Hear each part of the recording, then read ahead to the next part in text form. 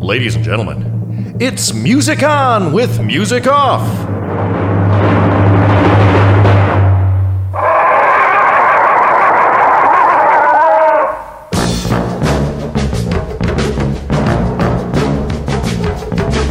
Music On with Music Off. Music On with Music Off. Music On with Music Off. Music On with Music Off. Music On with Music Off.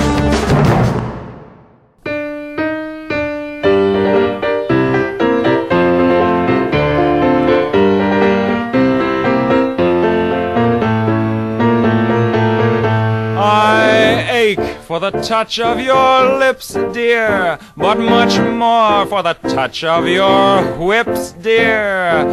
You can raise welts like nobody else as we dance to the Masochism Tango. Let our love be a flame, not an ember. Say it's me that you want to dismember. Blacken my eye, set fire to my tie as we dance to the Masochism Tango. At your command, before you here I stand. My heart is in my hand. Ugh. It's here that I must be. My heart entreats. Just hear those savage beats, and go put on your cleats and come and trample me. Your heart is hard as stone or mahogany.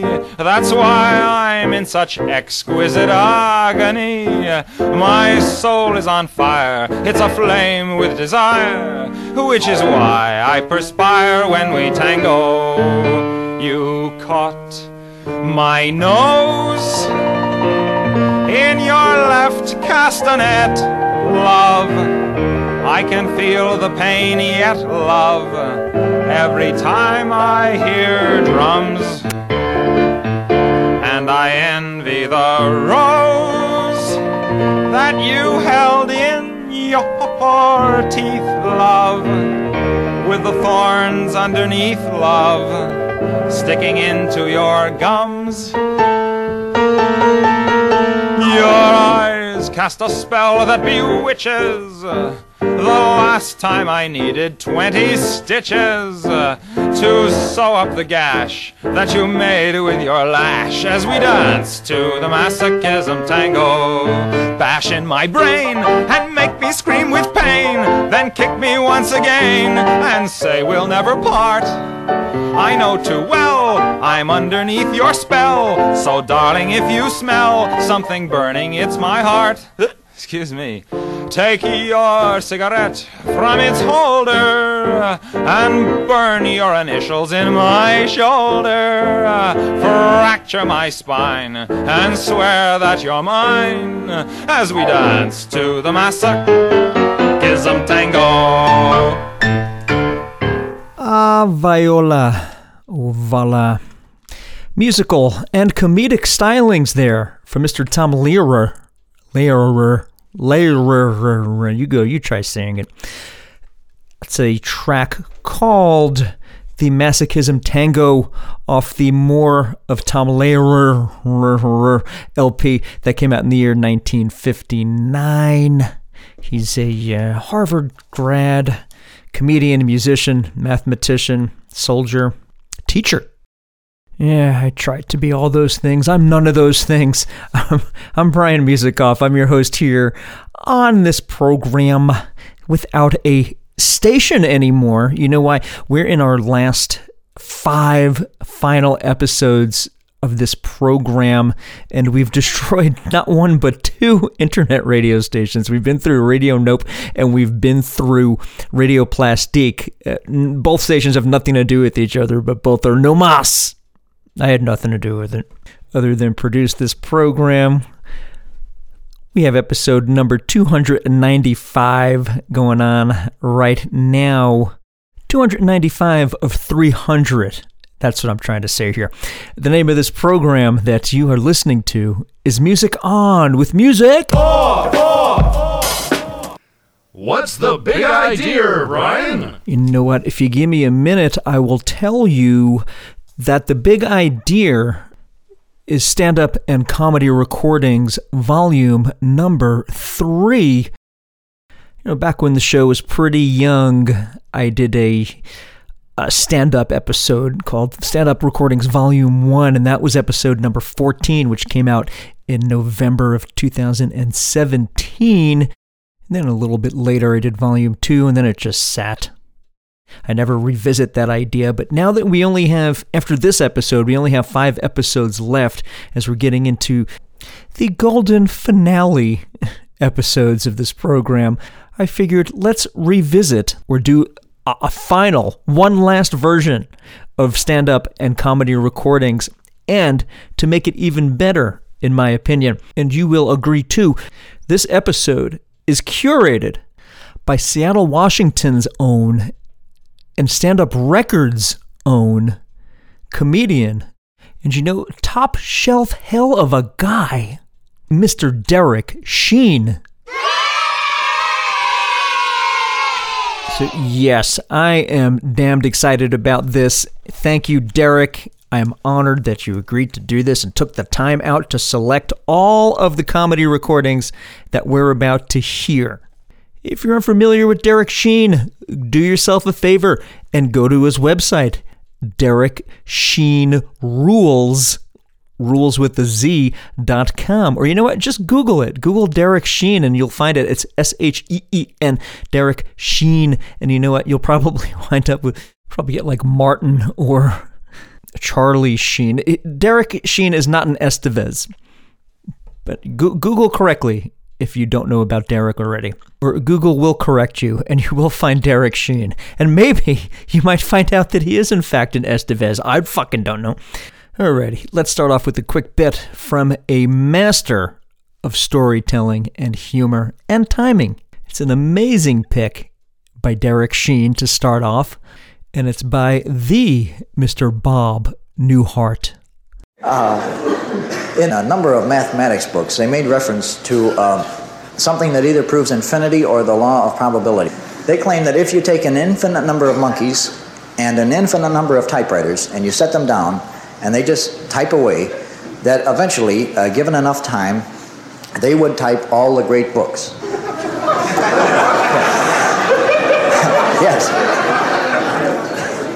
Now, they're going to type a lot of gibberish, but eventually they will type all the great books. Now, if they ever tried this, they would have to hire guys, to check the monkeys to see if they were turning out anything worthwhile. So, I would like to present a day in the life of one of these monitors. Harry, I'm going to check post 14, see if he's got anything. Oh boy. I don't think that poor devil's ever going to write anything, man. Harry, hold on. Post 15 here has something. I think this is famous or something. To be or not to be, that is the Gazornenplatz.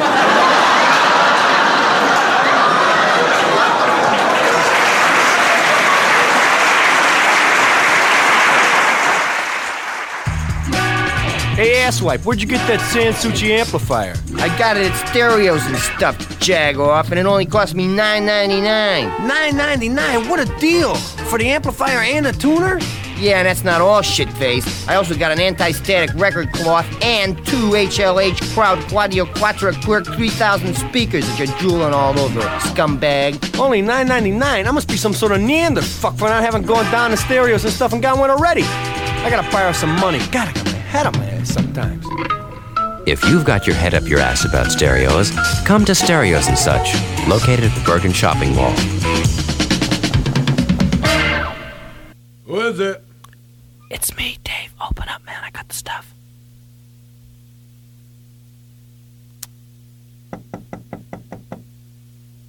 Who is it? It's me, Dave, man. Open up. I got the stuff. Who? It's Dave, man. Open up. I think the cops saw me come in here.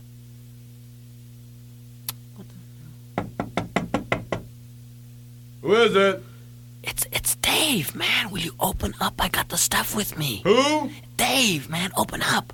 Dave? Yeah, Dave. Come on, man. Open up. I think the cops saw me. Dave's not here. No, man. I'm Dave, man. Hey, come on, man. Who is it? It's Dave, man. Will you open up? I got the stuff with Who? me. Dave, man. Open up. Dave? Yeah, Dave. Dave's not here. What the hell? No, man. I am Dave, man. Will you... Come on. Open up the door, will you? I got the stuff with me. I think the cops saw me. Who is it? Oh, what the hell is it? Go, man. Open up the door. It's Dave. Who? Dave. D-A-V-E. Will you open up the goddamn Dave? door? Yeah, Dave. Dave? Right, man. Dave. Now, will you open up the door? Dave's not here. Oh.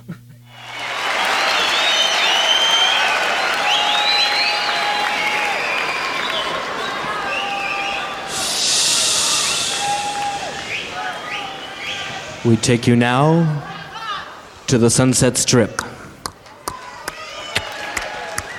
Up past the Bullwinkle statue, past the Psychedelic Conspiracy, up towards a Whiskey A Go-Go. Make a right at Clark Street. Go up 2 blocks to the first apartment building on the left. Up 2 flights of stairs to apartment number 13 for your appointment with the dealer.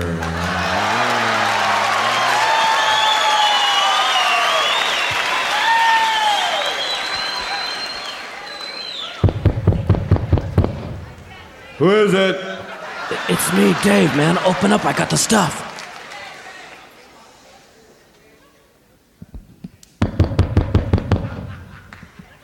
Who is it? Hey, man, it's Dave. Come on, man. Open up, I got the stuff with me, man. Who? Dave, come on, man. The cops saw me, I think, man. What the hell? Who is it? Hey, man, it's Dave. Will you open up the door? I got Who? Dave, man, I got the stuff with me. Dave? Yeah, come on, man. It's cold out Dave's here. not here. Hey, man, I'm Dave. Hey, man. Hey, man, come on, open up the door. Who is it? Hey, man, it's Dave. Will you keep fucking around and open up the goddamn door? Who? Dave, man! Dave? Yeah, Dave, open up the door. Dave's not here. Hey, man, I'm Dave. Hey, come on, man, open up the goddamn door. The cops are after me, man. Who is it? Oh, shit, it's Dave! D-A-V-E, Dave! No one open up the goddamn door, man! Dave? Yeah, Dave! Dave? Yes, man, Dave, now please open up the door. Dave's not here.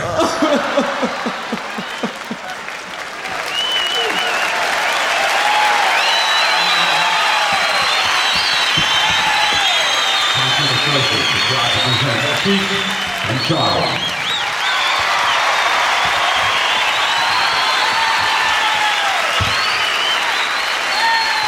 Hey. Howdy. Smells like everybody's having a good time. All right. Go by the men's head, get a contact, man. No wonder Johnny Otis played so well, man. First three rows are floating. Did y'all see The Exorcist? It's a story about the devil.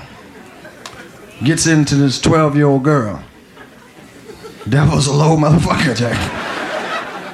See, there wouldn't have been no movie, it'd have been niggas in it. The movie would have been about 7 minutes long. As soon as the devil spoke. Hello. Goodbye.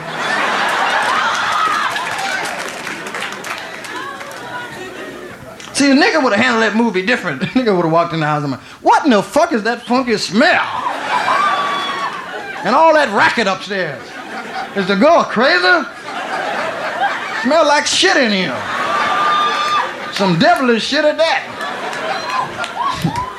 You walk in the room, bitch, what's wrong with you? Get up out of bed, wash your ass, girl. Stinking up the whole motherfucking house. And get the cross out your pussy.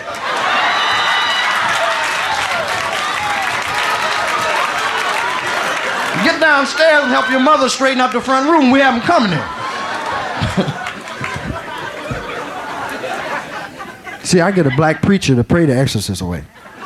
Because they tight with God. You know, God.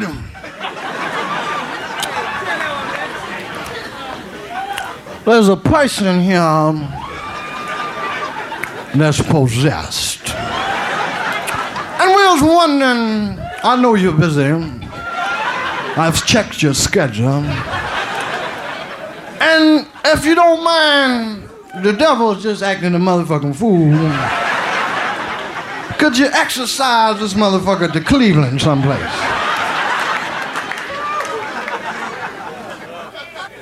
Like to take a look at the news? Terrorists blow up Central America and leave a note.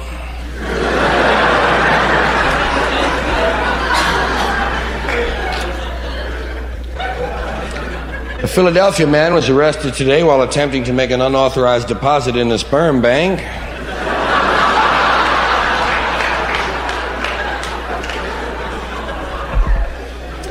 Silent film star Mark Dunbar died today. In Hollywood, he had no last words. However, he did make several gestures. San Diego Freeway was the scene of a freak accident today as 6 freaks in a camper crashed into 3 freaks in a van.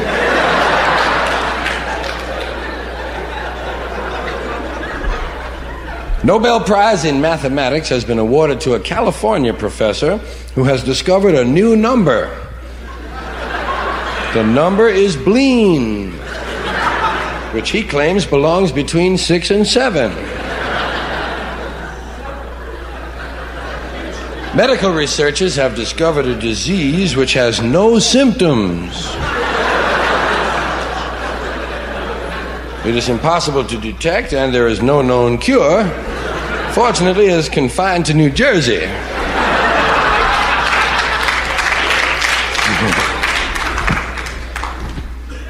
Archaeologists digging at a site in Iran have discovered the remains of a city which was inhabited by a race of people who had absolutely no skills or tools of any kind.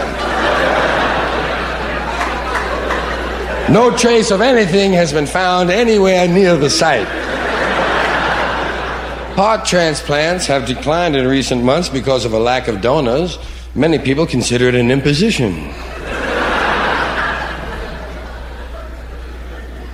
Hollywood film star Vicky Trick and her husband, Mark Spot, have called it quits today after a 27-minute honeymoon in front of the church.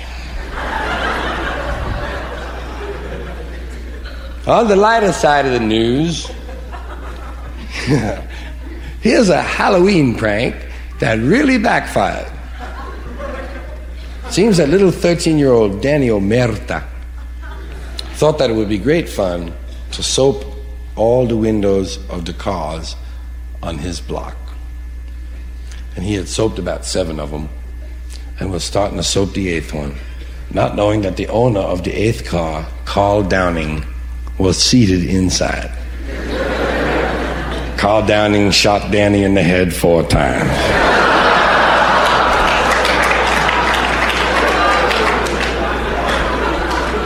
And in Cleveland today, 27 people suffered 12 hours of continuous whiplash when a man claiming to be the devil hijacked a roller coaster.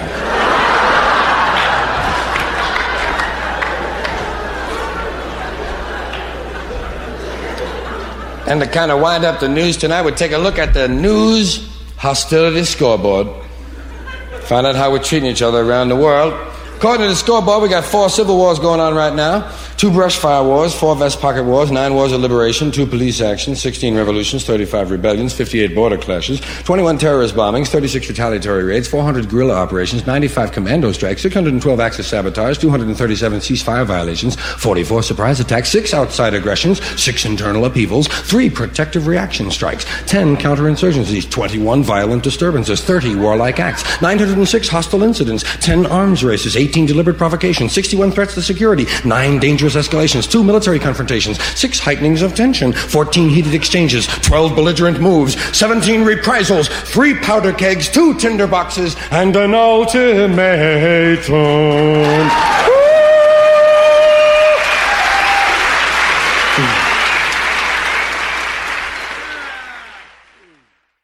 This one time, I went home with this guy, but that was when we still all lived at our parents' house. And he wanted to play a record for me. And he took me down in the basement, or the rec room, and he put on Mel Brooks and Carl Reiner's 2,000-Year-Old Man. And we sat down on the couch, and we were listening to the record and laughing. And he kissed me for a real long time. And then we listened to the record some more and laughed some more. And then the 2 of us lay down on the couch together and listened to the record some more and laughed and kissed.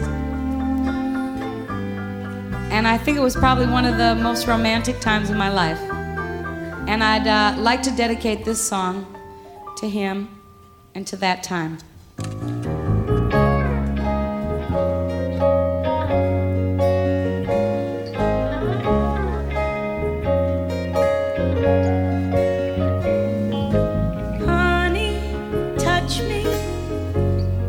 My clothes on, sweetie, baby, longer than you do. Honey, kiss me with your mouth closed, just like you love me and I love you.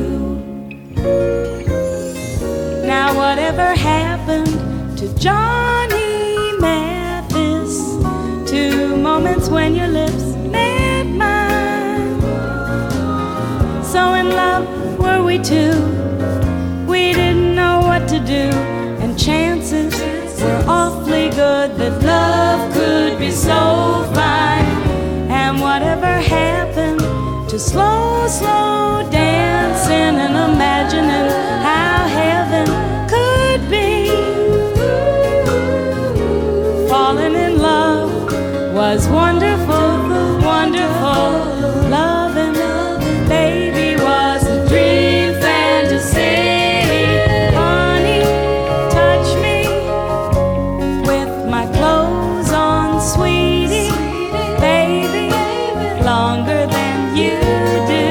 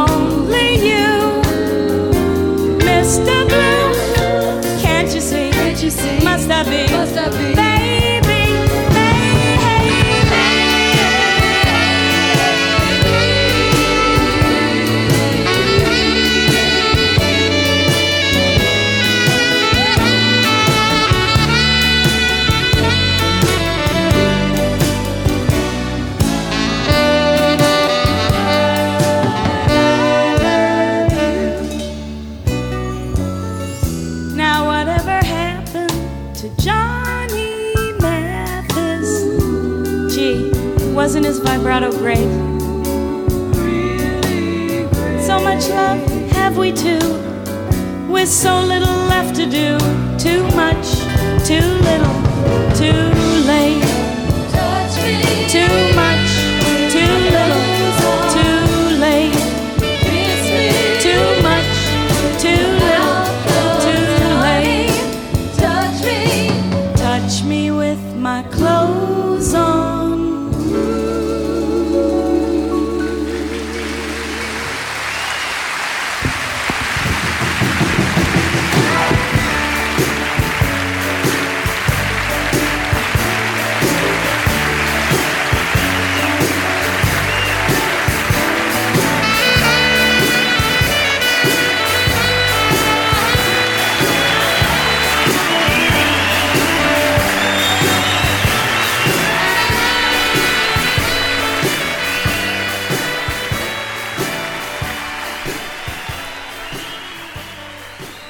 Comedy track selected by the good Mr. Derek Sheen. Right there we heard Gilda Radner. Sweet, sweet Gilda. Song's called Honey, Touch Me With My Clothes On. Recorded live in New York in 1979. That's why the album's called Live from New York. And I believe she had a running show. You know, she was already hot from Saturday Night Live. This recording, live at the Winter Garden Theater in New York City, classic. Got G.E. Smith on that recording, and that song was co-written by Paul Schaefer, go figure. Preceding Gilda, Miss Radner, we heard George Carlin. Song's called Newton's Song. The bit is called The Piece. The talk is called New News. New News. Off an Evening with Wally Londo featuring Bill Slasso. No, anyone really knows what that means. They must have been, either it's complete nonsense made up by Carlin, or there was an actual show where he had, I guess, two musicians playing with him. Who knows? Anywho, that was recorded at the University of Nevada in Vegas. George Carlin, of course, from uptown Manhattan. The legendary Richard Pryor preceding the legendary George Carlin. I guess you could say also preceding the legendary Gilda Radner. Anyway, Richard Pryor gave us his track called Exorcist off the album called That Crazy. That came out in 1974, and that was recorded at the Soul Train nightclub in San Francisco. And the title of That Crazy comes from... he's quoting himself from his performance at the Watt Stacks benefit. Yeah, he said that in front of a lot of people, a largely black audience, but still pretty hardcore nonetheless. That was in 1972 when he said it, and the album came out in 1974, just 2 short years later. We heard two from Cheech and Chong. You know, Derek Sheen picked out for us to play. If you're just tuning in or just hitting play somewhere in the middle of this podcast, Derek Sheen is selecting all of these comedy selections from comedy albums and such. So we played 2 versions of Cheech and Chong's classic piece, Dave.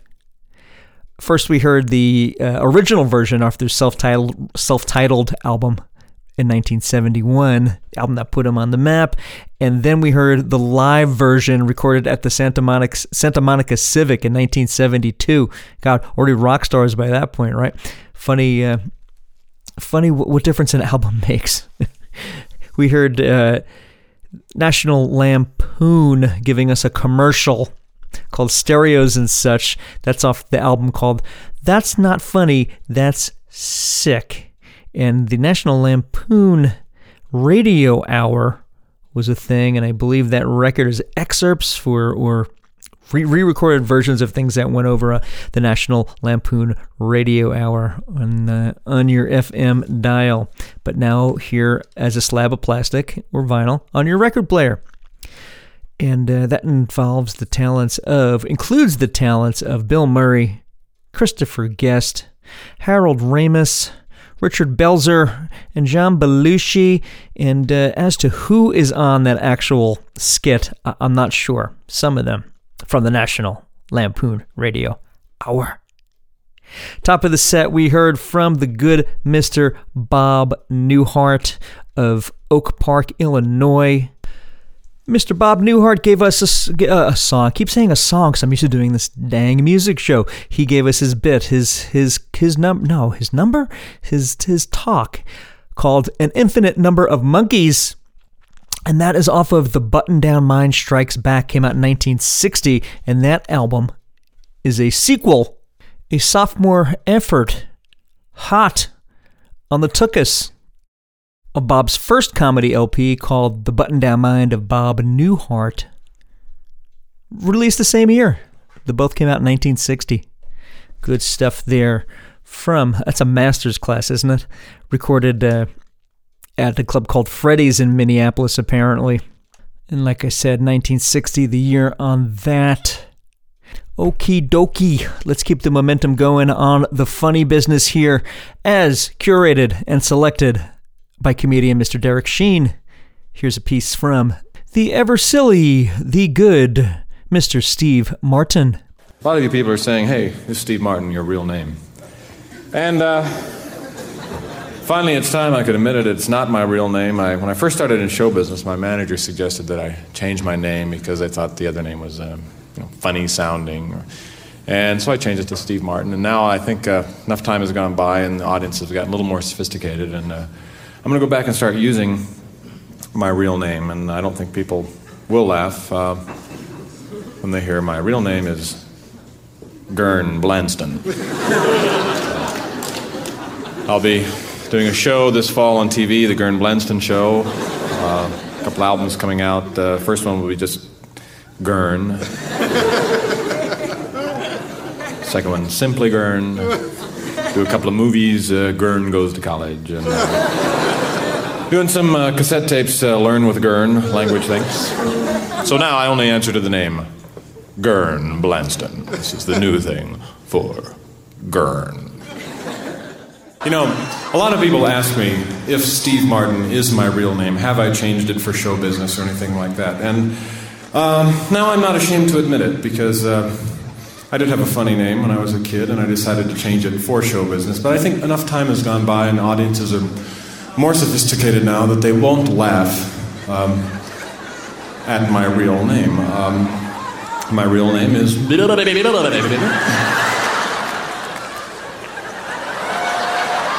So my parents had a sense of humor. My sister's name was Hill. And my mother got to call us for dinner, and she'd go, Hill.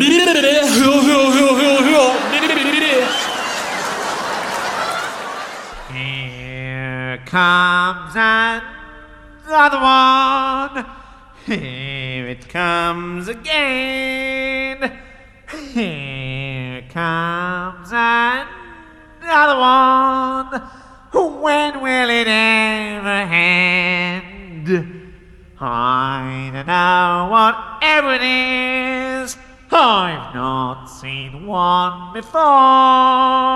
But here comes another one. And here comes a bunch of them. Here comes another one. Thank God I'm not having lunch with them. That's it, is it? Obviously, it would be better with a full orchestra. Yes, I suppose it would.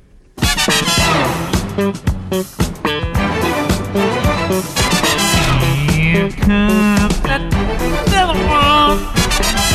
Here comes again. Here comes another one. When will it ever end?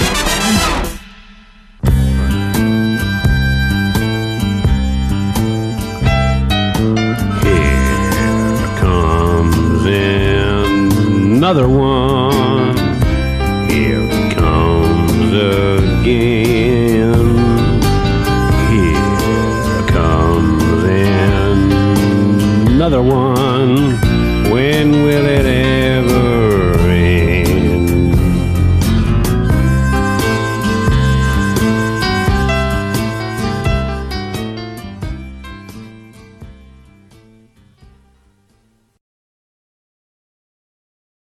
We measure things by what we are.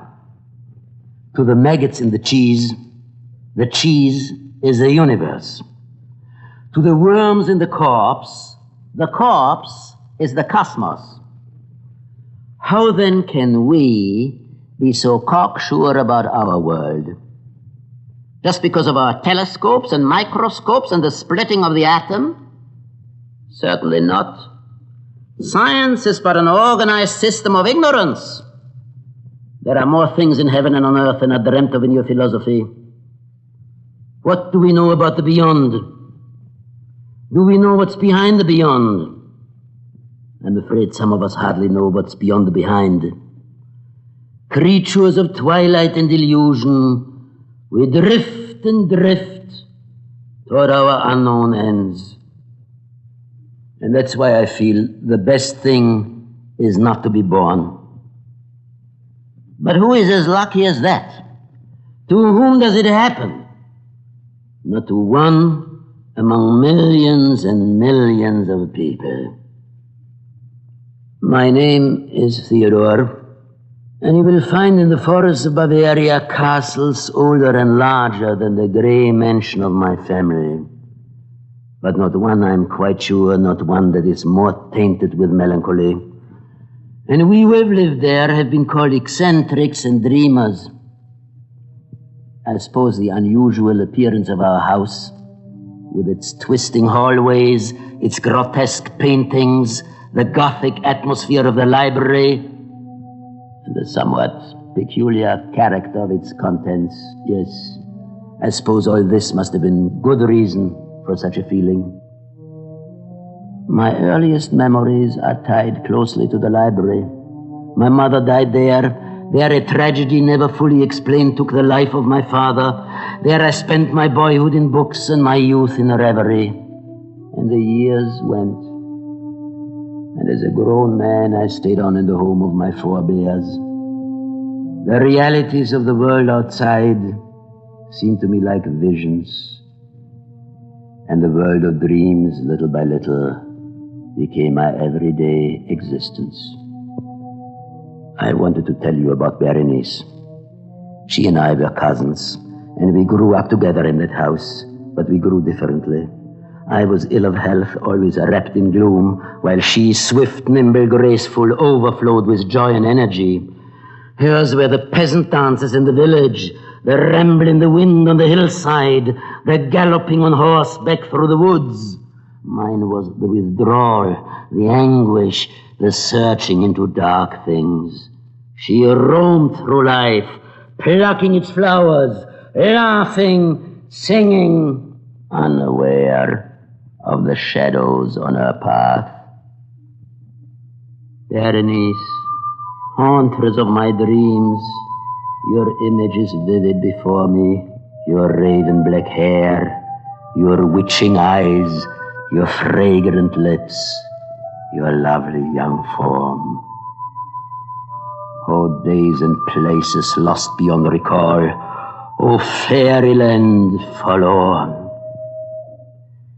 Disease.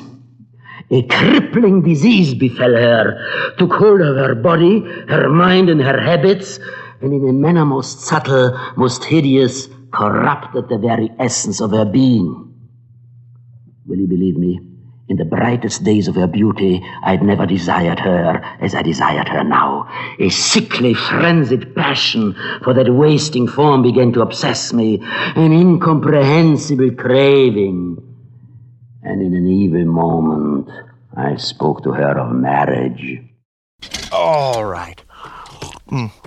Grabbing some coffee. Thank you. Hello, everybody. This is Albert Brooks, and I'm real happy to be here. Don't ask me how it happened, why I'm in this town. It's a long story, but anyway, they said, would you come down to the station, take some calls? I said, you got it. So call in, we'll chat, and have some fun. What do I do? Line 1 it is. Let's go. Hello, this is Albert Brooks. The woman that called in earlier about college. No, wait. I'm so sick of that. Save the trees. What are you going to build your house out of? Meat? No, sir. This is Albert Brooks. I don't know what call you're referring to. What the hell is going... Okay, fine. Let's go to line 2 and... You can hear him talking. Hello, this is Albert Brooks. Hey, come over here. You can man, put down the phone. No, come back, please. Come on the air. Al? Yes, sir. Yes, sir.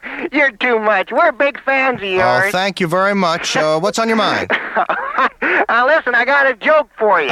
Shoot.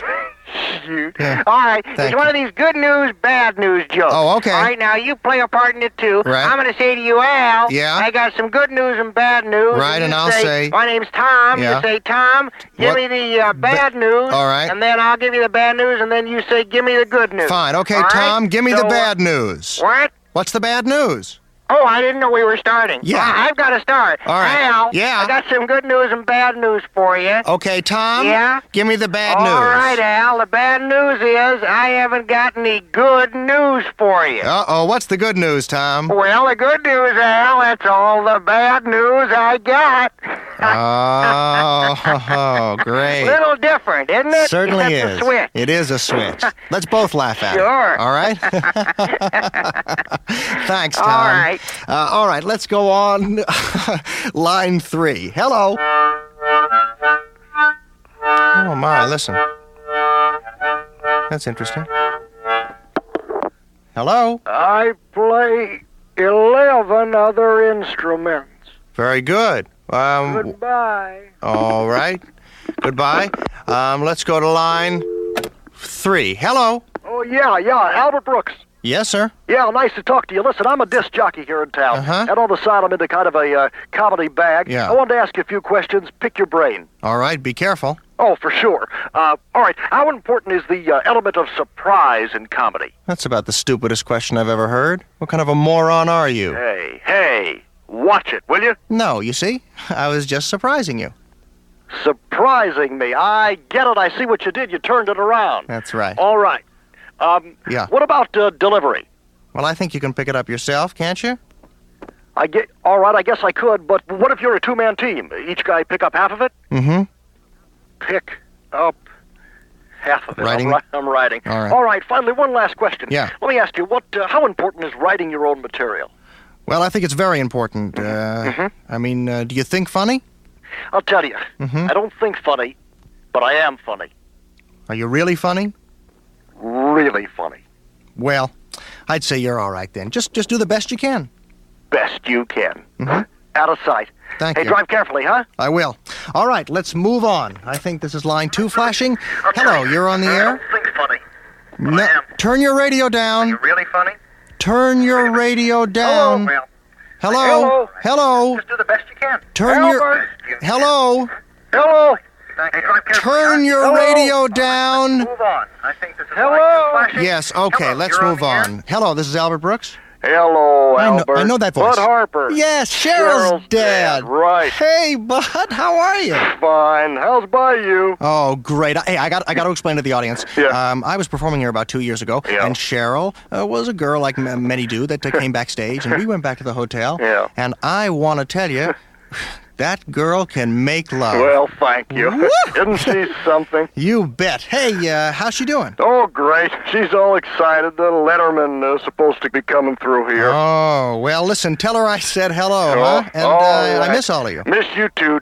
Turkey dinner now. Turkey dinner, Bud. And give your daughter a big hug and a squeeze for me. Oh, I'm doing it now. Oh, great. All right. Hey, one last call, then I got to run. Hello. I'm a psychiatrist in town. Mm-hmm. I'd like to ask you one question. All right, go ahead. What are you trying to prove? What is that supposed to mean? Are you still trying to show Mother something? Show Mother what? Do you still feel you can buy your friends with laughter? Let me tell you something, Doctor. I don't have to buy my friends with anything. I don't need friends. I shouldn't have friends. It's a prerequisite for this business. You don't go into this business and expect friends. I am a loner. I must be a loner. That's what an artist is. You don't believe that. You're damn right I don't believe that. Help me, man. I'm sick. All right. How long are you in town for, Albert? I don't know. Maybe forever. I feel catatonic. All right. Stay there. I'm Dr. Mark Heller. I'll call you right after the show. It is after the show. Oh. Hold on. Ladies and gentlemen, I have had a B.A.double-L. I thank you all very much. I turn the program back over to numero uno. And listen, if this doctor holding on the phone here is worth his salt, maybe the next time I talk to you, yours truly won't be consumed with hatred. And rage. That too. Have a happy, won't you? Oh my goodness. Hilarious stuff from the good Albert Brooks. Track is called Phone Calls from Americans from 1975, and it still holds up to this day. Isn't that freaky? That's off the LP called A Star Is Bought, a follow-up to the Comedy -1 LP. And did you know that I just realized this? I'm an idiot. Albert Brooks, his real-life brother, was Super Dave Osborne. They're the Einstein brothers. I had no idea. I've been in a comedy cave. Anyway, that record features the talents of Alice Cooper, David Geffen, Harry Nilsson, Linda Ronstadt, Rob Reiner, and Dolenz and Torque from the Monkees. I don't know who's on this particular track, but really, really funny stuff nonetheless from Albert Brooks. Preceding Albert Brooks, we heard from Brother Theodore. Now, where to begin with this guy? From Dusseldorf, Germany, I guess had some success in the 70s and 80s on Letterman. That's where I saw him a lot. A really odd, strange guest. Refers to his performance as stand-up tragedy. Fair enough. And I don't know if this is any truth or not, but according to what the interweb says, according to his wiki page, his family friend was Albert Einstein, who was responsible for helping him escape to the United States. Because apparently, Brother Theodore was actually, imprisoned in Nazi Germany, and he made it out to the States. Fortunately, he was very lucky. And apparently he lived to the ripe age of 94, so good on Brother Theodore. We heard the monologue Bernice comes from a release that's a bootleg called Monologues, but I believe that recording's from somewhere between 1965 to 1972. We'll have to pick Derek Sheen's brain on that. He's the one who selected it. But good stuff, Derek. Thanks for that pick. We heard from Monty Python, a studio recording called Here Comes Another One. That's off the Contractual Obligation LP, and that record was exactly that. It came out in 1980. Yeah, we know all about Monty Python, but I'm not too familiar with that deep track. That's a nice pick, Derek. Funny stuff. Top of the set, we heard two from Steve Martin of Waco, Texas. Did you know that? Steve Martin gave us two versions. We heard two versions. We played two versions of his My Real Name bit. We heard the more, both are well known, but we heard the Wild and Crazy Guy version. The LP is called Wild and Crazy Guy version. That came out first in 1978. And that was recorded in Red Rocks in Denver, and it won a Grammy in 1979. Good stuff there. Then we heard the version of My Real Name off the album called Comedy Is Not Pretty, which came out in 1979, and that was recorded in a place called the Boarding House in San Francisco, and that's where he gets into the Gern Blanston routine. So Steve Martin gave us two examples of what his real name is. The choice is yours. What do you believe? Actually, regular listeners of the show believe this or know this. Gern Blanston is the name of a post-punk or post-hardcore record label run by Charles Maggio of the band Rorschach. And that record label was based out of Paramus, New Jersey. But I digress. We're doing comedy. Stand-up Comedy, Volume 3, as curated by comedian Derek Sheen. Up next, we got some Meaney, Eeny, Meeny, Miny, Mo, Kevin Meaney by his toe. Hello. Meeny, meeny, meeny, meeny, meeny. Say what? Meeny, meeny, meeny, meeny, meeny. Say what? Meeny, meeny, meeny, meeny, meeny, meeny. Big family, though. I have three brothers, one sister, my mom and dad. We had dogs and cats and birds flying through the house. My parents had 5 kids at once. Then they decided, let's bring some animals into the picture. Let's make this as difficult as possible. Man, we had one bathroom. I used to have to wait for the cat to finish up in the morning. Hurry up, Jaja! My sister lived in the bathroom. I don't even know what she looks like. She went in as a little girl, came out with a wedding gown on. And in between, she'd be wrapped up in towels. Every towel in the neighborhood she'd have on. Be running out of that bathroom at 100 miles an hour screaming. All you could see were her eyes. Don't look at me! We're not looking at you, we gotta pee! I get in the bathroom, there'd be no towels. I'd have to run from the bathroom to the bedroom naked. I'd get caught every time. You're naked. Being in the hallway naked, that's not right. You get into that bedroom right now and do 6 Hail Marys for being nude in the hallway. That was the penance, 6 Hail Marys for being nude. Even today when I was nude, I was doing Hail Marys in my head. Well, they were knocking on my door for the housekeeper. Get out of here, I'm doing Hail Marys, you nut! I'd be in the bedroom, Hail Mary, full of grace. My brothers be screaming, Mom! Kevin's in the bedroom doing Hail Marys in his underwear! You put some pants on when you're doing Hail Marys. And not those tight pants, you put your big pants on. Going around with tight pants on, who needs to be looking at that package? You get upstairs right now and put those big pants on. We're big pant people. The Peterkins are coming over any minute and you've got tight pants on.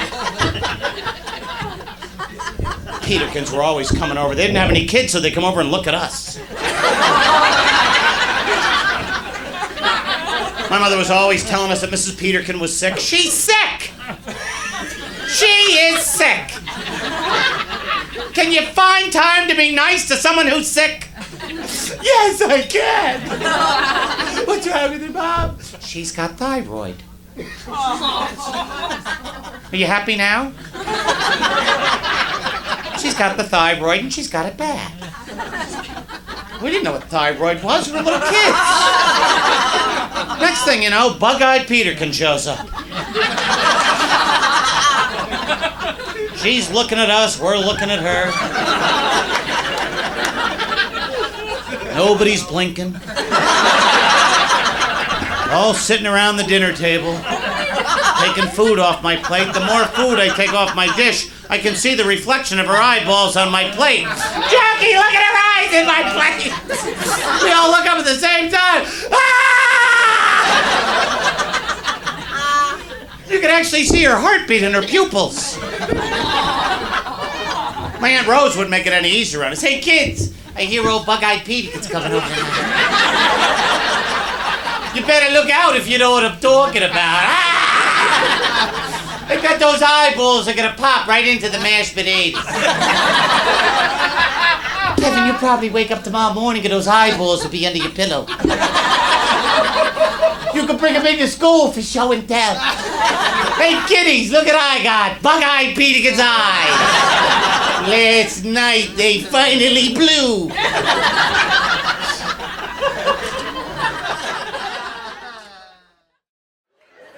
Somebody's going to come along one day and eliminate all these sex therapists and stuff. They're going to invent, like some guy at Harvard University is going to invent an orgasm button. You can have this thing grafted to your leg. You can reach in your pocket, press the button, blast off whenever you wanted. The dorkiest high school physics teacher in the country could just stop class.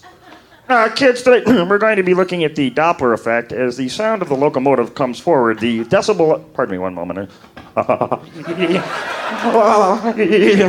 The sound level continues to rise until the...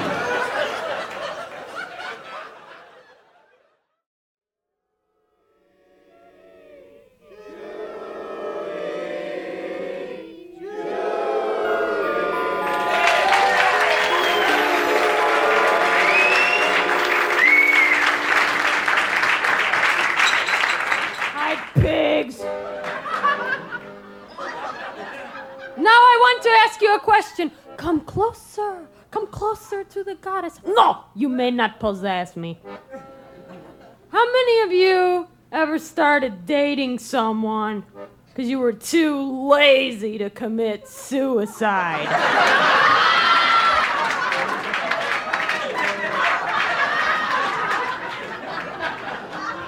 And you always date someone who will do it for you. And you should be tipped off when they take you to their apartment and they have a life-size crucifix with your name on it. And you know, the worst thing about love is someone always says, "Oh, I love you exactly the way you are." And then they try to change you. And you love them, so you change for them. And then they say, "Well, I'm leaving because you're not the same person fell in love with." Thanks, Uncle Fester. Good. I have this friend, Mary Beth Easy. Well, she's not really my friend. She's more like a landmass with a perm. No, but I mean it as a compliment. And she calls me in the middle of the night, and I'm a petite flower, and I'm trying to ovulate. It could happen. And she calls me, and she says, "Judy, Judy." No, she cannot possess me. She says, "Oh, Judy, are you coming to my wedding?" I said, "Oh, yeah. Like I have time. I really have time to buy her a blender. Just because some pipe fitter is poaching her eggs." I was sleeping the other night, alone, thanks to the exterminator.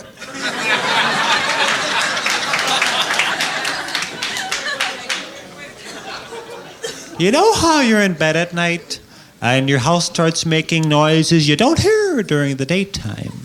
Weird noises, scary noises, like, or "Emo, I'm gonna kill you."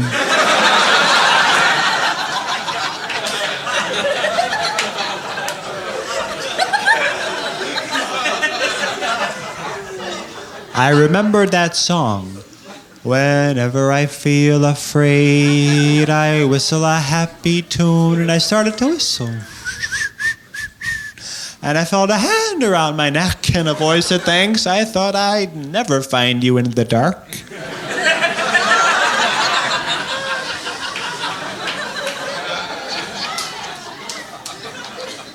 The light goes on, there's this guy standing over me with a gun. He says, "Take advantage of my little sister, will you?"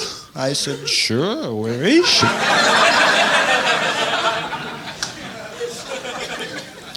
He said, "Prepare to die." I said, "Well, I've always done that." "But look, I'll tell you a riddle. If you answer it, you could kill me, but if you don't answer it, you have to let me go." He said, "Why should I?" I said, "Oh, come on." He said, "What's the riddle?" I said, "What is it that has 4 legs in the morning, 2 legs in the afternoon, and 3 legs at night?" He says, "The answer is man, who in the morning crawls on 4 legs because he's a baby, and in the afternoon he walks upright on 2 legs because he's an adult, and in the evening he's an old man with a cane, and that's 3 legs." I said, "Wrong. It's a donkey who has 4 legs in the morning, and in the afternoon you chop 2 of them off, and in the evening you glue one back on again." What a moron. I got out of that one all right. Oh, memories. How many people here have telekinetic powers? Raise my hand. I was walking down 5th Avenue today, and I found a wallet. And I was going to keep it rather than return it. But I thought, well, if I lost $150, how would I feel? And I realized I would want to be taught a lesson.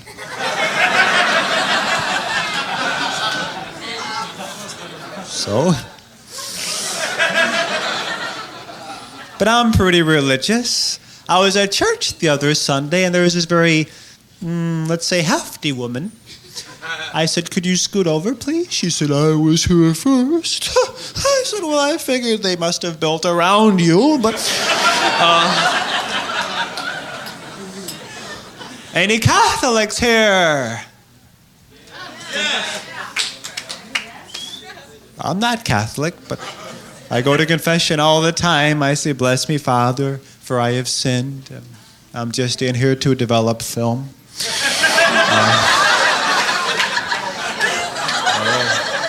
He hates that. I was very religious as a kid. I used to pray every night for a new bicycle. Then I realized the Lord in his wisdom doesn't work that way. So I just stole one and asked him to forgive me.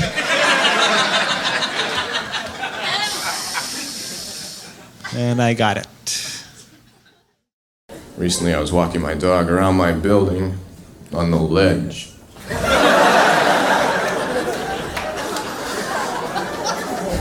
A lot of people are afraid of heights, not me, I'm afraid of widths.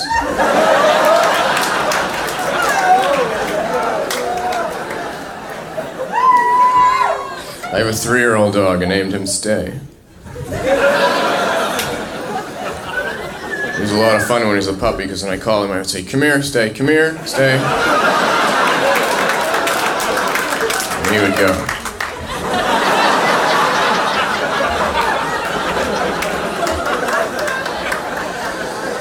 He's a lot smarter than that now. Now when I call him, he'll just ignore me and keep on typing.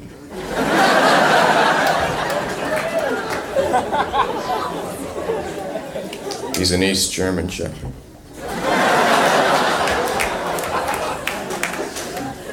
Very, very disciplined.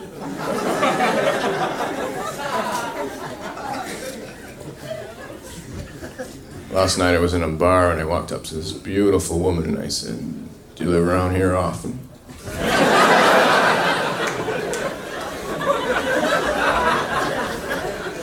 She said, you're wearing 2 different color socks. I said, yes, but to me they're the same because I go by thickness.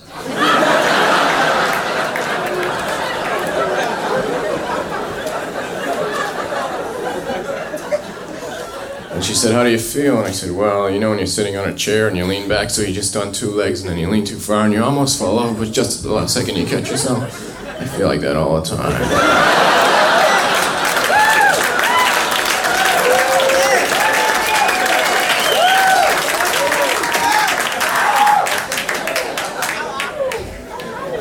I have a map of the United States, its actual size.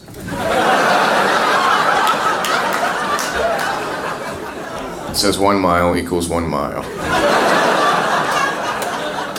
When people ask where I live, I say E5.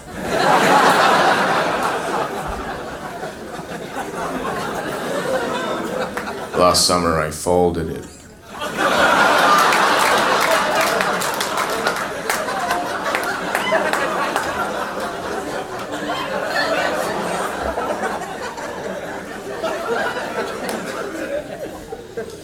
My girlfriend has a queen-size bed, and I have a Colchester-size bed. It's red and green and has bells on it. The ends curl up.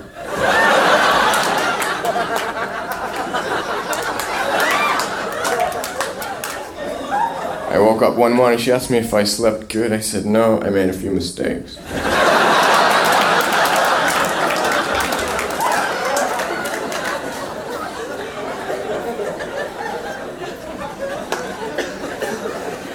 I got a postcard from my best friend George. It was a satellite picture of the entire Earth. On the back he wrote, wish you were here.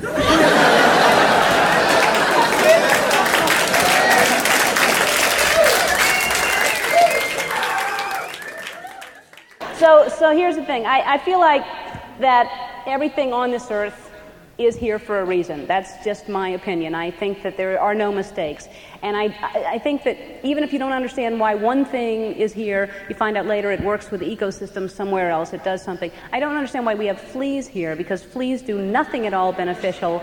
But I thought at times like this, when we can't figure it out for ourselves, wouldn't it be great if we could just pick up the phone and call up God and ask him these things? Just pick up the phone, call up God.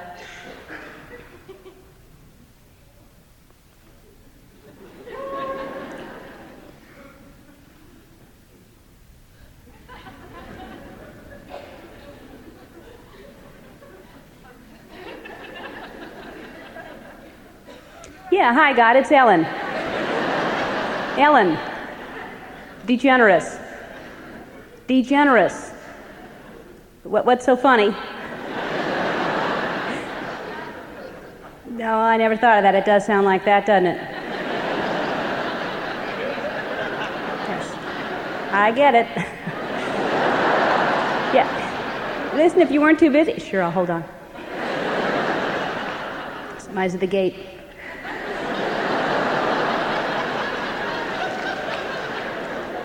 Onward, Christian soldiers, march. Yeah. Now, just sing along to your tape. It's not a tape. They're good. Listen, God, there are certain things on this earth I just don't understand why they're here. No, not Fabio. No.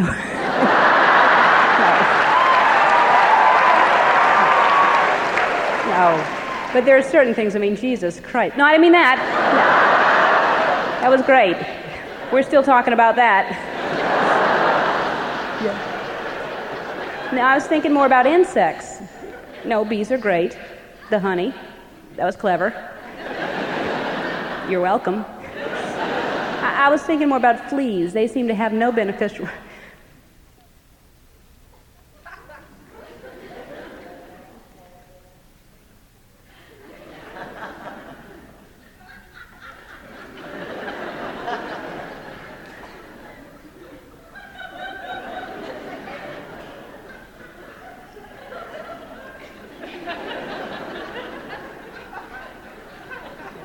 No, I didn't realize how many people were employed by the flea collar industry.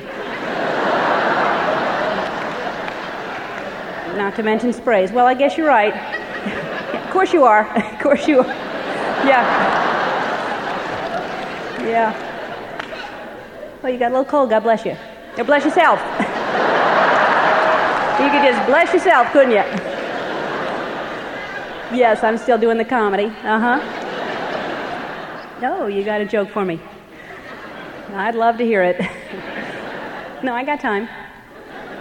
Of course, you know that more than me, huh?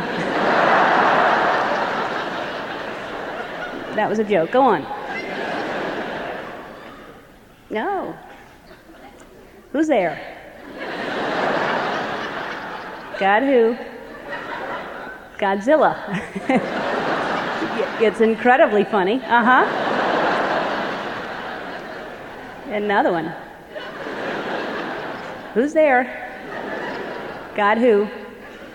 Got a dime. Whoa! Yeah. I don't have time for another one. No. I just remembered an appointment I have to get to, so I gotta go. How about that? God who? Gotta go. Cute. Stupid. All righty. It was good talking to you too. And I'll talk to you later. All right.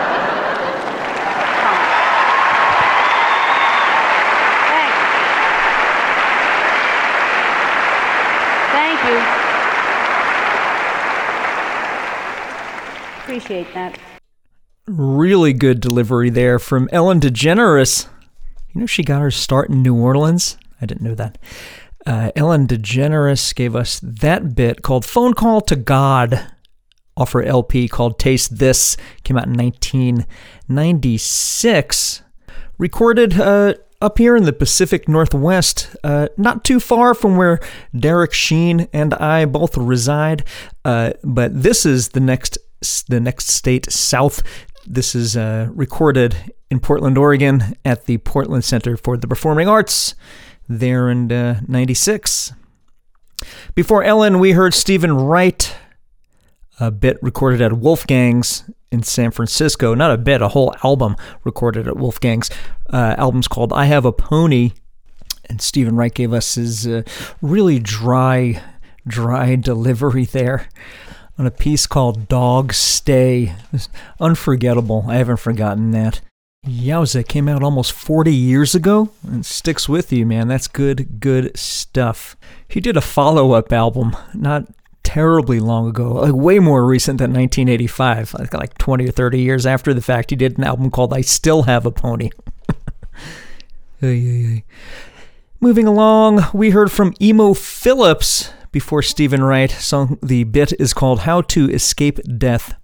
Man, I keep calling them songs. They're bits. They're songs. Music to some. Comedy is and that. But no, these are comedy routines. I've been doing a punk rock radio show for so long that I'm used to announcing songs.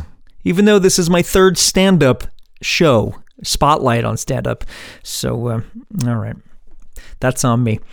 What am I saying? Emo gave us the song. God damn it, I did it again. I wasn't even thinking about it. Okay, let me turn my brain back on, or actually turn it off. I should stop thinking about this and just announce. How to Escape Death, off Emo's album called E = MO Squared. That came out in 1985. Track to Caroline's in New York City. And what else about that? Emo, originally from Chicago. Did you know that? Preceding Emo Phillips, we heard from Miss Judy Tenuta, late great Judy Tenuta. She passed away not too long ago in 2022. Judy Tenuta from Oak Park, Illinois originally. And guess what? The stand-up that was recorded on Judy's comedy album called Buy This Pigs was also recorded at Caroline's in New York City. And off of Buy This Pigs, we heard Love Accordion to Judy. That came out in 1987. Judy Tenuta there. We heard from Jeff Altman. God dang it. The stand-up piece is called Pinnacles of Pleasure off the I'll Flip You Like a Cheese Omelette LP that came out in the year 1989. And what about Altman? He was always, I think he did like close to 50 appearances on Letterman. That's how I first originally knew of him. But funny stuff. That's a really good pick that you included there. Mr. Derek Sheen. Derek Sheen also suggested or told me to play a track by Kevin Meaney called Big Pants People off his album called That's Not Right. That came out in the year 2004. And I had to check that and double check it again, as I thought that album came out way earlier than 2004. But no, I was mistaken. And Kevin Meaney passed away in 2016. We believe he had a heart attack at home. But did you know he got his start in Boston, Massachusetts? Put that factoid in your pot of baked beans and eat it. Then after you eat it, go in the other room. But finish listening to this episode first, because up next we have another set of stand-up routines curated, selected by comedian Derek Sheen. Let's start off this next set with some old MacDonald. Got Norm MacDonald for you right here. So keep it locked. They don't judge dogs. We judge. All our love comes with caveats. There's no such thing as unconditional love with human beings. But dogs, they don't care. They love. Hitler had a dog. Now you think of that. I'm no fan of Hitler. I never liked him. I didn't like him before it was cool not to like him.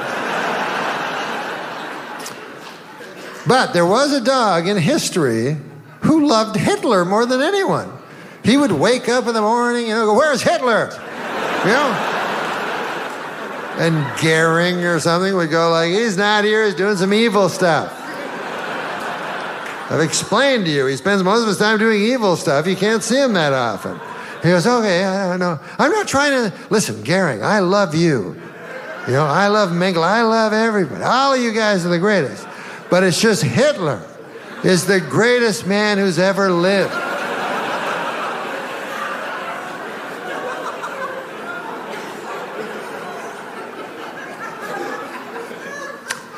This is why we ask that you don't use recording devices.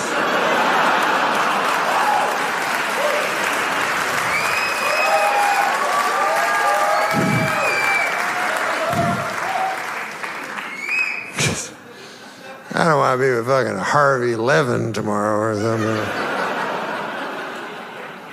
You say Hitler was the great, and what would be my fucking answer? I go, "No, it was a dog." That wouldn't work. I'd be fucked. But I'll be goddamned if I'm going to end a special talking about Hitler. Yeah, that's what I'm going to do. And a special. I'm going to call my special Hitler's Dog.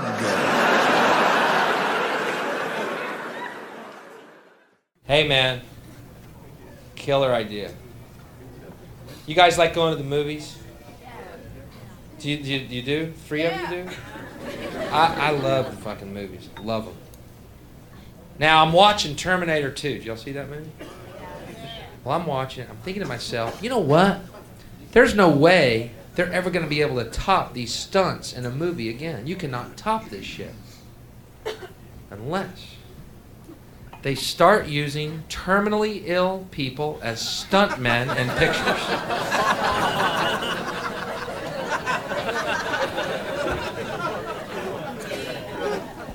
Well, hear me out.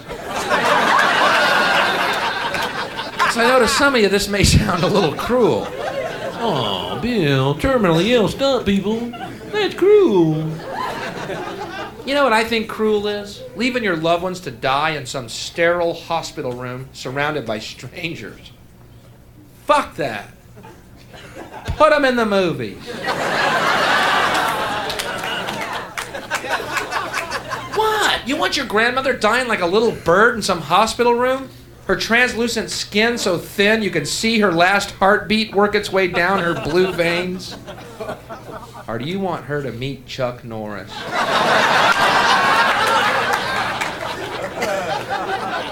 Hey, how come you've dressed my grandmother up as a mugger? Shut up and get off the set. Action! Push her towards Chuck!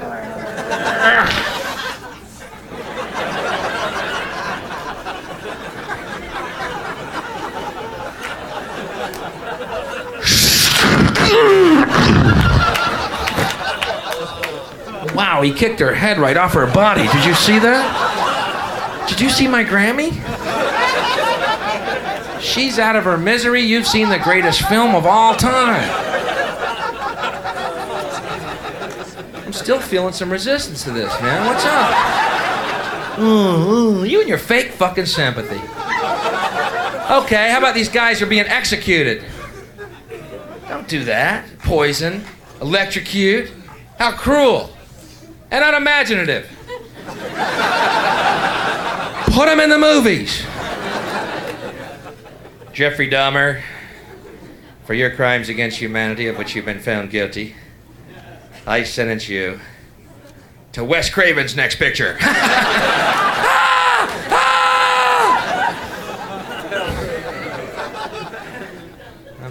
Okay, not one of my more popular theories. But just do me a big favor. Don't ever say you love film as much as I think we found your limit.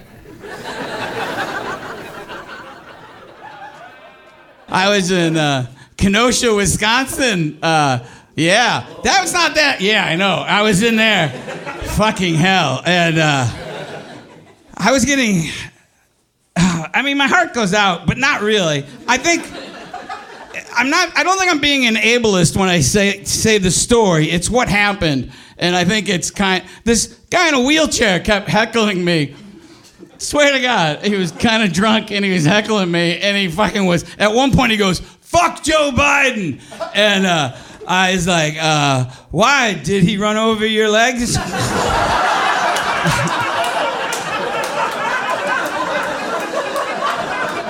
I really said that, and then yeah, and then that's old Bob behavior, as my therapist would say, and.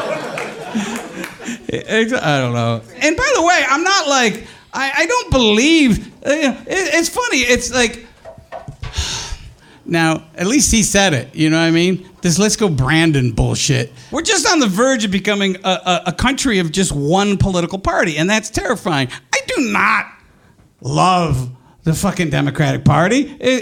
I openly say, fuck Joe Biden. Why do I say that? Because he didn't codify Roe v. Wade when that was one of the things he ran on. So I say, fuck Joe Biden. And I say that Because I'm a grown man and I don't need a secret code. I'm not a pussy. Let's go, Brandon.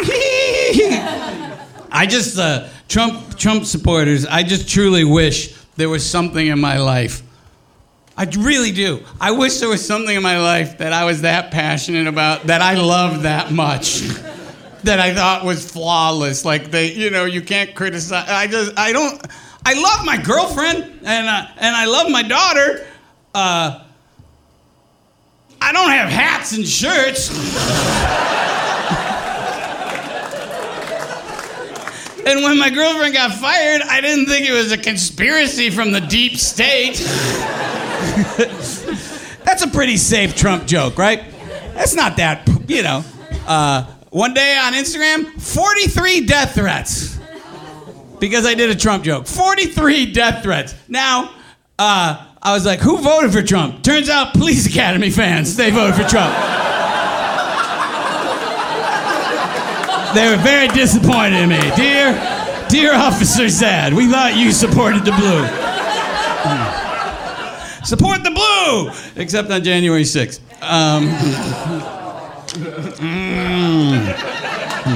I like firemen. You know why? They run into a dangerous building and save children, and they run out.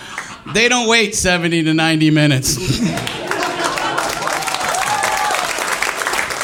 And we don't live in reality now, right? We live in cyberspace, which is confusing for me because I'm a VHS comedian living in a TikTok world. I don't know what the fuck is going on. But everybody does everything for likes. The only weapon these people have, they'll write this on my Instagram. They'll go, unfollow. Unfollow. Like that's gonna hurt me. I used to play arenas. Millions of people have unfollowed me. You're really late to this. Todd, American Patriot 21. But the most humiliating thing that ever happened to me in my career, several years ago, I was on the second to last Bob Hope special. And one of the things that I had to do as part of the special was I had to film a commercial with Bob. And so I get there to the set, and there's just a big soundstage and 2 stools and a spotlight. And I got a vintage suit on, I'm looking groovy.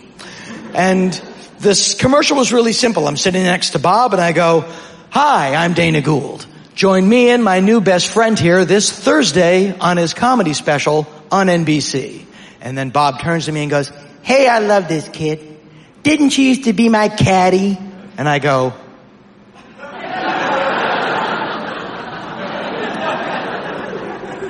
now I haven't met Bob Hope yet, but at the time, he was a living legend. He was larger than life, which is why it was so surprising when he finally showed up and they introduced it on the PA. "All right, everybody, please welcome the star of our show, American comedy legend, Mr. Bob Hope." And the curtain swung open and there he was. This tired old man, didn't want to be there. White hair, dyed brown, came out red. Lot of makeup. Tan coat, tan pants. It looked like the beginning of the Dr. Zaius Comedy Hour. Tonight, for the very first time, we are being broadcast all throughout the Forbidden Zone, which was once a paradise, until man made a desert of it.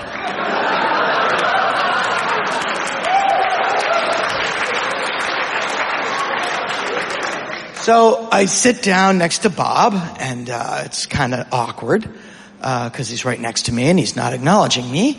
So I say, "Excuse me, Mr. Hope, I just wanted to say it's really an honor to meet you, and thanks for having me on the show. I mean, the fact that I'm meeting you is crazy. The fact that I'm working with you, I can't even deal with it. It's nuts.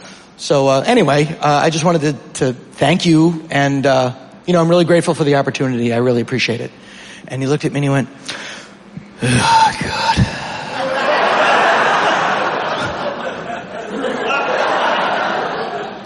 Okay.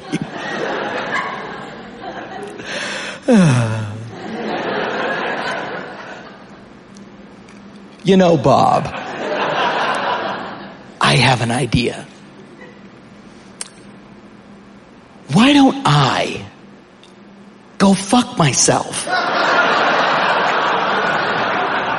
No, hear me out. I bet if I went over there and wedged myself into that cul-de-sac where the fire hose is, over time, with the right amount of breathing and yoga moves, I could probably, literally, physically fuck myself. All right, let's get ready to do one. Dana, put your arm around Bob. I have to, all right. Old man arm. Like a sweater full of light bulbs.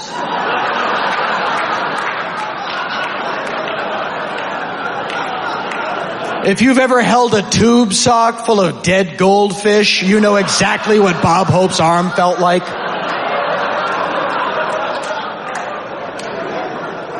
Action. Hi, I'm Dana Gould. Join me and my new best friend here this Thursday on his comedy special on NBC. Hey, I love this kid. Didn't you used to be my khaki? Halfway through Caddy, Bob's brain just went, fuck this. What consonants you got lying around? K, good. But he'd been such a dick that I really wanted to go, yes, Bob, that's right. I used to be your kaku.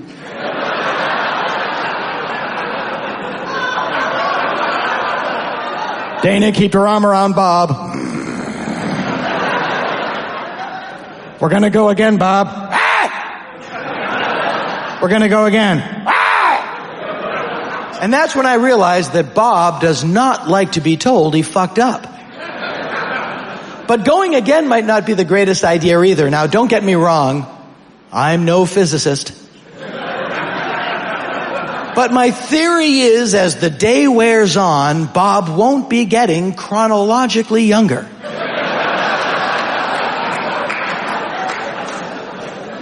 And I'm kind of worried around take 3 or 4. Hi, I'm Dana Gould. Join me and my new best friend this Thursday on his comedy special on NBC. Hey, I love this kid. Didn't you chow chow me me cuckoo?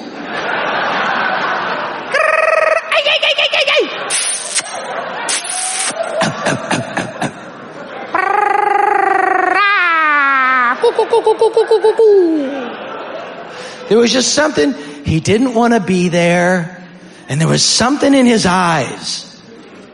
His eyes didn't look like eyes. They looked like soup with eyes in it.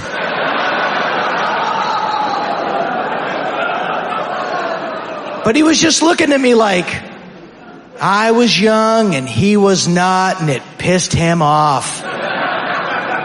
And I swear if there was something he could have done about it, he would have. Hey, I got an idea.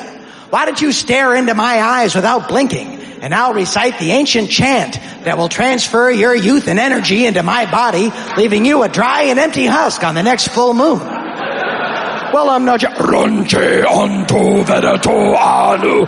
Ranche onto vedato anu. Now,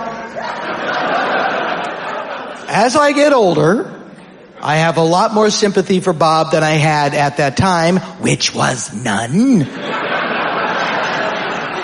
Because when you think about it, by the time he met me, Bob Hope had been famous for 7 decades. Think about how many times he had to sit there and listen while the same young comedian had the same speech about what a pleasure it is to meet you, it means so much, without taking into consideration if he was tired or wanted to hear it or not. I mean, in all honesty, to Bob, I must have just been like a giant crow in a vintage suit, you know. Excuse me, Mr. Hope? Yeah, terrific stuff, kid, yeah. Yeah, dynamite. Poor fella. Another thing is masturbation.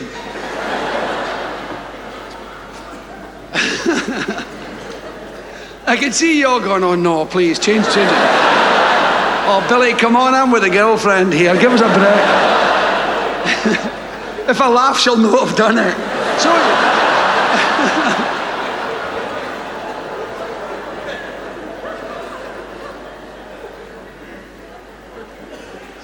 It's a weird thing, because I read it in a magazine, it said 68% of all British men masturbate on a regular basis. And I thought, well, okay, I'm quite prepared to believe that. How do they know?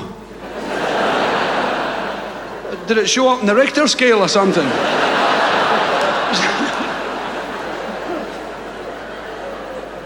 I mean, how can they know? Because anybody I ask never does it. Do you fucking what? I'd rather cut my fucking hand off.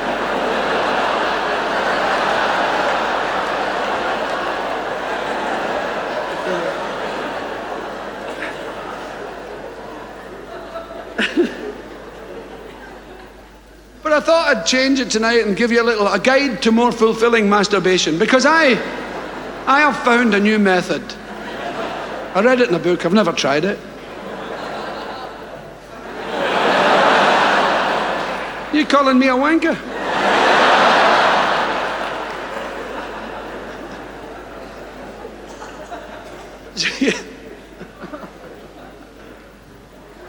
Here's what you do, because you're driven to it, really.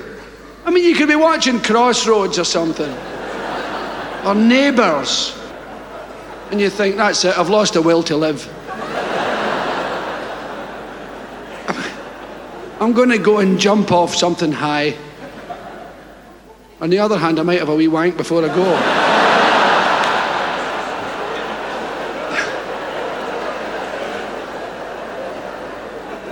So, what you should do, first of all, is find a quiet place where you won't be disturbed, because it's hardly a spectator sport. And it's quite exceptionally difficult to find a good excuse for what you're doing if you're caught in mid-masturbation.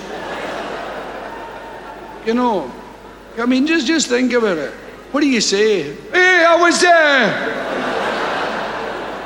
was just counting my willies.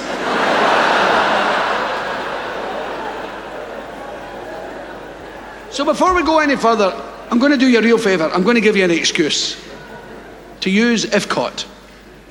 Because there are people, quite stunningly nosy people, who will follow you and listen. Even when you pile furniture against the door. I can't seem to get in. There seems to be furniture against the door. You say, well, it's my new hobby, furniture piling. Now, fuck off. But if they just happen to burst in and you're in mid-masturb, the opening line is all important. Your first line is ultimately the best line you're going to have. And I'm going to give you one. As soon as the offending person bursts in the door and says, oh my God! They tend to go a bit Rita Hayworth, people, when they catch you having a wank, you see. Oh my God! Your line is, thank God you're here! Right?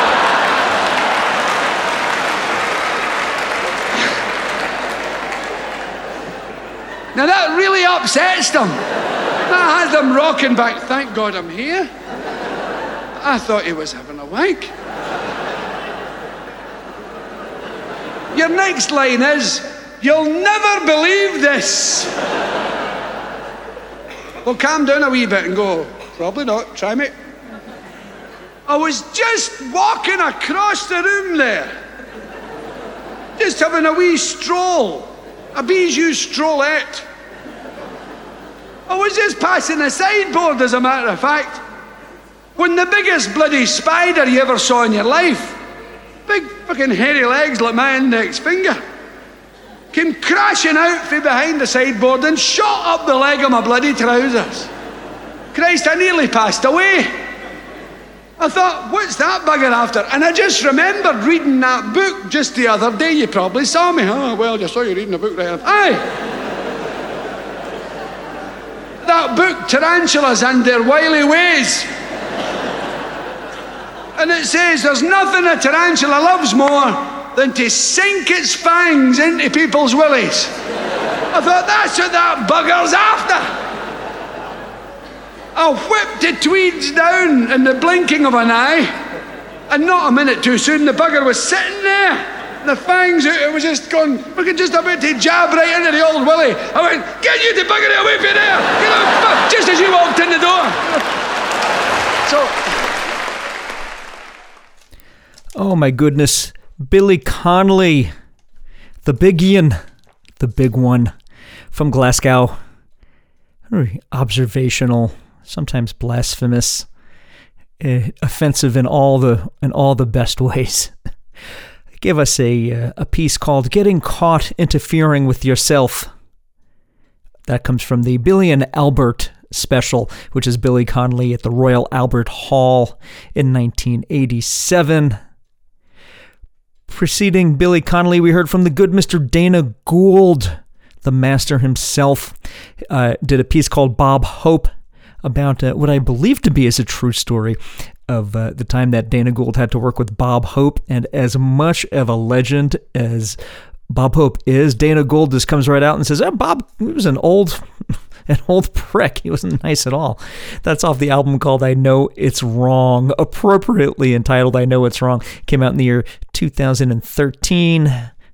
Dana Gould, originally from Massachusetts, but got his start in San Francisco.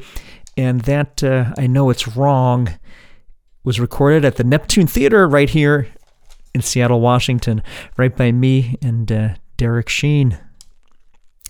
We heard from Bobcat Goldthwait, a very recent, this year, I'm sorry, it's now 2024 if you're listening to this podcast as it came out, as opposed to the archive. This is from 2023 off an album called Soldier for Christ, I believe, tongue firmly in cheek. Bob gave us the song called Old Bob Behavior, recorded at the Lincoln Lodge in Chicago, Illinois. Illinois doesn't annoys me. Does it annoy you? No. But Bobcat, originally from Syracuse, New York. Before Bobcat, we heard from Bill Hicks. Song's called The Killer Idea, off his LP called his comedy album called Relentless. I guess it's an LP. Came out in the year 1992. Bill Hicks got his start in Houston, Texas. Passed away in 1994 from pancreatic cancer 2 years after this album came out. And that's recorded at the Laugh Stop in Austin. Top of the set, Norm MacDonald. Norm fucking MacDonald. Gave us his piece called Hitler's Dog, and that's off the Netflix comedy special. And I think it came out on a CD as well, but it's called, the comedy special was called Hitler's Dog, Gossip and Trickery. That was released in 2017, and the world lost Norm MacDonald in 2021 due to complications with cancer. Yet another comic taken by cancer who's sorely, sorely missed. But good news is we have specials like Hitler's Dog to forever remember him by or with. Left behind a legacy of funny biz. Lots of stuff to listen to and laugh. Actually, you want to laugh some more? Laugh at me, not with me. Some years ago, obviously before Norm MacDonald passed away, I had gotten a phone call from Norm's agent or a production company working with Norm's agent. I can't remember which. I'm not going to say it on air anyway. But actually, let me rewind a second. Some of you may or may not know. If you didn't know, I will tell you. I used to do, I guess I still do, I used to do a lot more animation, web animation for the most part, After Effects stuff. I used to do animations for stand-up comedians, recorded works. The most successful one, or the most listened to, or the most views I've received was Patton Oswalt's Christmas Shoes. Anywho, I got a call from Mr. MacDonald's agent while I was, it had to go straight to voicemail. I was bartending or fucking something stupid. I don't remember, but of course I had to miss this call from Mr. Nealon's agent, who was requesting an animated piece that I needed in a hurry which I guess we could do is we just use After Effects, and I, at the time, was drawing just directly onto screen. So I gave him during a break, I guess I missed a voice message, listened to it. I was like, oh my God, called him back real quick.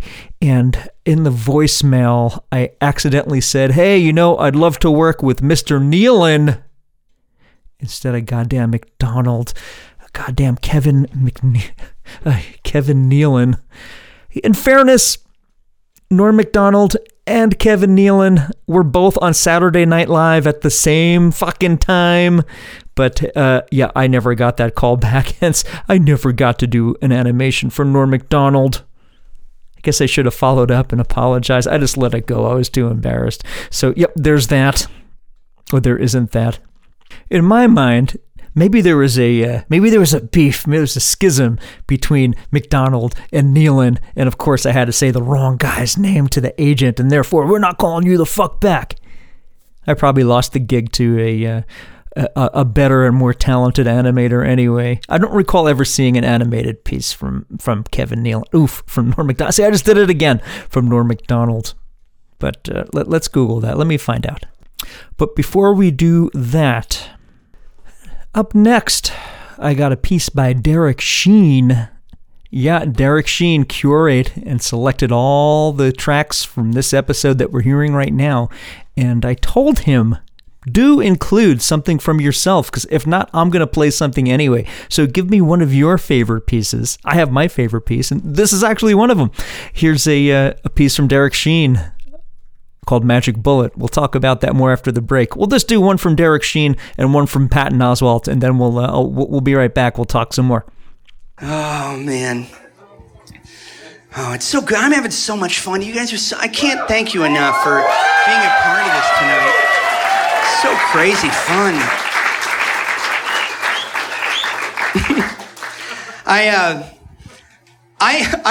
I'm not a conspiracy theorist. I'm not. I stay the fuck away from that stuff. Unless it's the JFK conspiracy, and look, that was part of my generation. Like, I had all the residual information that was still, the nation was still reeling in the 70s and 80s from that. And I love it. Every aspect of it, I dig in. I do not think that it was a lone gunman. I do not believe it was just Lee Harvey Oswald was the lone shooter. I don't buy any of that shit. And I'm telling you why I'm so into this conspiracy theory, to explain why I had to leave a Bed Bath & Beyond recently. Because I was laughing so hard I became ugly. And because I did not realize. I've been around for a while. I kind of try to stay on trends. I didn't realize there was a line of tiny food processors called a Magic Bullet. Just openly mocking the fucking Kennedy assassination. Openly mocking the Kennedy assassination. The Magic Bullet, for those of you uninitiated, Magic Bullet is a term that comes directly out of the Warren Commission report, also known as a single bullet theory, but more commonly known as a magic bullet theory. We weren't using the term magic bullet before a bipartisan congressional group was convened to explain into the narrative of what we already knew was a government coup, the concept that a lone gunman acted alone, a single bullet, a bullet so magical that it was able to pass through 7 layers of human flesh. 2 separate people changed directions 5 times while maintaining its velocity. A bullet so magical that it entered the back of President John F. Kennedy's neck, shattering his number 6 vertebrae before completely destroying his trachea and exiting through a tie knot, where the bullet then banked a hard left turn, for no fucking reason, into the scapula of an unsuspecting Governor John Connally, who was in the driver's side rumble seat. The bullet entered his right shoulder, punctured his right lung, broke 3 ribs on the way out of his chest cavity before it dived another 110 degrees due north into his right resting forearm, where the bullet entered his ulna and shattered his radius in 2 separate places before exiting his forearm, impacting itself in his right thigh. where it was then removed at the Naval Hospital hours later, only to disappear for 2 whole days, then to show up miraculously, completely scrubbed of all DNA. A magic bullet. And that thing makes the best salsa I've ever had. It's so fucking cool, man. Like, I've got it. I love it. I love it, and it makes me laugh, and I wish they made a little salad spinner called the Grassy Bowl, and then, just to complete my kitchen pun collection.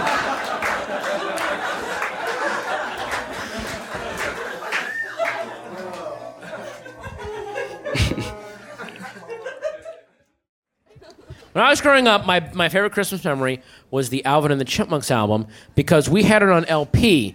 And you know what I'm talking about? The Christmas time is here. Remember that song? The little chipmunks are singing it, and then there's that guy Dave going, "All right now, chipmunks, let's all..." My brother and I had that on an LP, so what we would do is we would play that as slow, on the slowest speed possible on the record player. So then it sounded like 4 normal monotone guys just singing this boring Christmas song, and then this demon from like the 9th level of traitors and murderers just screaming at them. And then it was so different. It was like, Christmas, Christmas time is here, time for toys and time for cheer.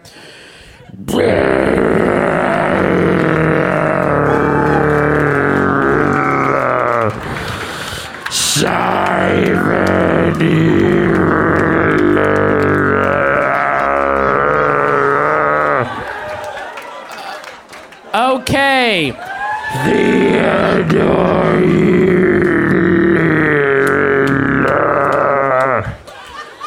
Okay.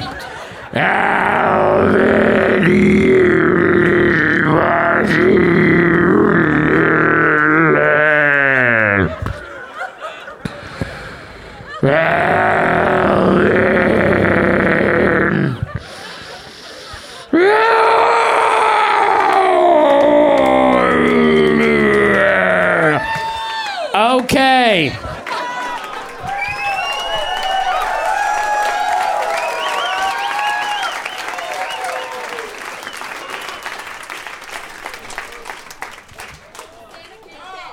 Yes, that is Dr. Patton Oswalt to you now. He received an honorary Doctor of the Arts from his alma mater, his college. It was the College of William and Mary. That's Dr. Patton Oswalt for you. I told you that I did some animation for Patton. I did a couple of them for Patton, but not this track here. Not today. Not this track here. This is Patton's piece called My Favorite Christmas Memory. I did a piece called Christmas Shoes. Not that. This is My Favorite Christmas Memory. This was out before that. That's from the debut LP. Well, kind of the debut LP. I'll explain that in 2 seconds. That's off the Feelin Kinda Patton LP, which came out in the year 2003. But before that, the year right before that, in 2003, there was the unabridged version called 222 Live and Uncut. And that stand-up was recorded live at the 40 Watt in Athens, Georgia. If you're lucky enough to have been there, you're exactly that. Lucky. I was there once. I love the 40 Watt. I loved that one time at the 40 Watt in Athens, Georgia. And as I love Athens, Georgia too. So anywho, that nice piece there from Patton Oswalt, as selected by Derek Sheen, who we heard right before Patton Oswalt. Derek Sheen gave us his song called still saying songs. Derek Sheen gave us his stand-up piece portion, snippet, called Magic Bullet. Really, really funny stuff from Derek Sheen. Thank you, Derek. That's off his album called Macho Caballero. Came out in the year 2020. And you know what? That's out in stand-up records. It's Derek's fourth album, I believe, and this one's cool because it features art from the good Mr. Tom Neely, my friend and yours, and I believe Derek Sheen's personal friend. He and I have never talked about that. Hey, Derek, do you know Tom Neely? I know Tom Neely. Hey, what a small world. Oh, you guys might know Tom Neely if you haven't met him personally, because I'm sure you have seen his comic Henry and Glenn Forever. That's, of course, the romantic comic where Henry Rollins and Glenn Danzig are an item. So I'm not kidding. It's good. Check it out. While you're checking things out, go check out Derek Sheen's website, Derek Sheen Rules. That's rules with a Z, not with an S. Derek Sheen Rules. And it's true, because he does.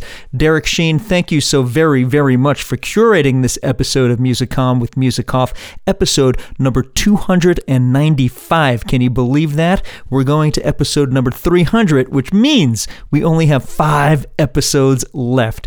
Derek, I'm glad you did this with me. And I thank you so very, very, very, very much. I will buy you some Korean barbecue in the very near future. How about that? One last selection to take us out as picked by Derek Sheen. He wanted me to play this first, so he had this first in his playlist, but I would like to play this last, as traditionally on this program, I play a long player last, and this one's under 10 minutes, but longer as far as selections on this show go.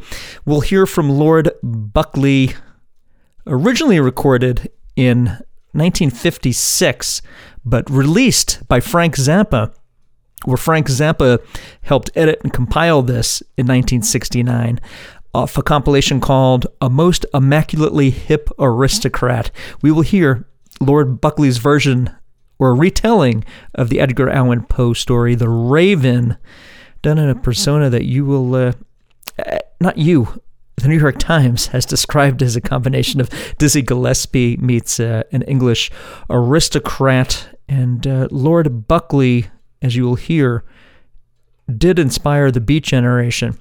So without further ado, here's Lord Buckley giving us The Raven, as given to me by Derek Sheen, which we are now giving to you. And to you, I say, keep laughing, keep making other people laugh, and cheers for the ears. My lords and my ladies of the Royal Court, Edgar, the swinging Edgar Allan Poe's magnificent torch, The Raven, has translated into the somatic of the hip. Now you see, Poe didn't want that bird, he didn't need the bird, he didn't dig the bird, he didn't send for the bird, he didn't even know what aviary the bird came from. If they'd have knocked the bird on him postpaid, he wouldn't have dug it, 'cause he was hung in front for a chick by the name of Lenore, who had already swooped the satellite, but that didn't bug Eddie. He's still knocking that torch and coal on there, say, can they see me in Flip City? But just like I say, so many times, when you don't want the bird, when you don't need the bird, when you haven't got the first possible use for the bird, that's when you get it. And that's what happened to poor Eddie. He say, it was a real drug midnight. Dreary. I was goofing, beat and weary over many a freakish volume of forgotten score, when suddenly there came a tapping, as if some cat were gently riffing, knocking rhythm at my pad's door. 'Tis the landlady, I muttered. On her broom she flies the rounding, sounding for her rent. Which? Only this and nothing more. No, if I ever get out of this spin,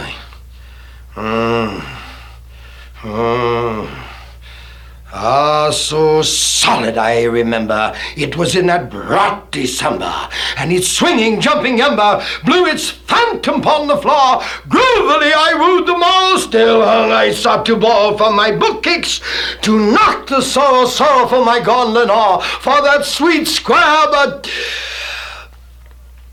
swinging maiden, whom the fly chicks tag Lenore, nameless here forevermore. Oh, man. And the silky, weirdy turning of each purple curtain moved me, hung me with freakish ripples never done before, so that now, to cool the beating of my ticker, I stood repeating 'tis some strange midnight stud that's sounding a money beat on my pad's door. A deuce to cool the morrow, or some juice to drown his sorrow. Some lightweight brief this, and nothing more. Jack, I said, or Jilly, if I've crossed you, don't jump sore. The solid truth is, this cat was napping, and so cool did you come tapping, and so light hip you came rapping rhythm at my pad's door, that I was scarce sure I dug you. Here I opened wide the slam and Jack, I dug the breeze, and nothing more. Oh, what are they trying to do to me? I'll show them. What do they think when I fight my way out of this? What do you... Oh, what is that?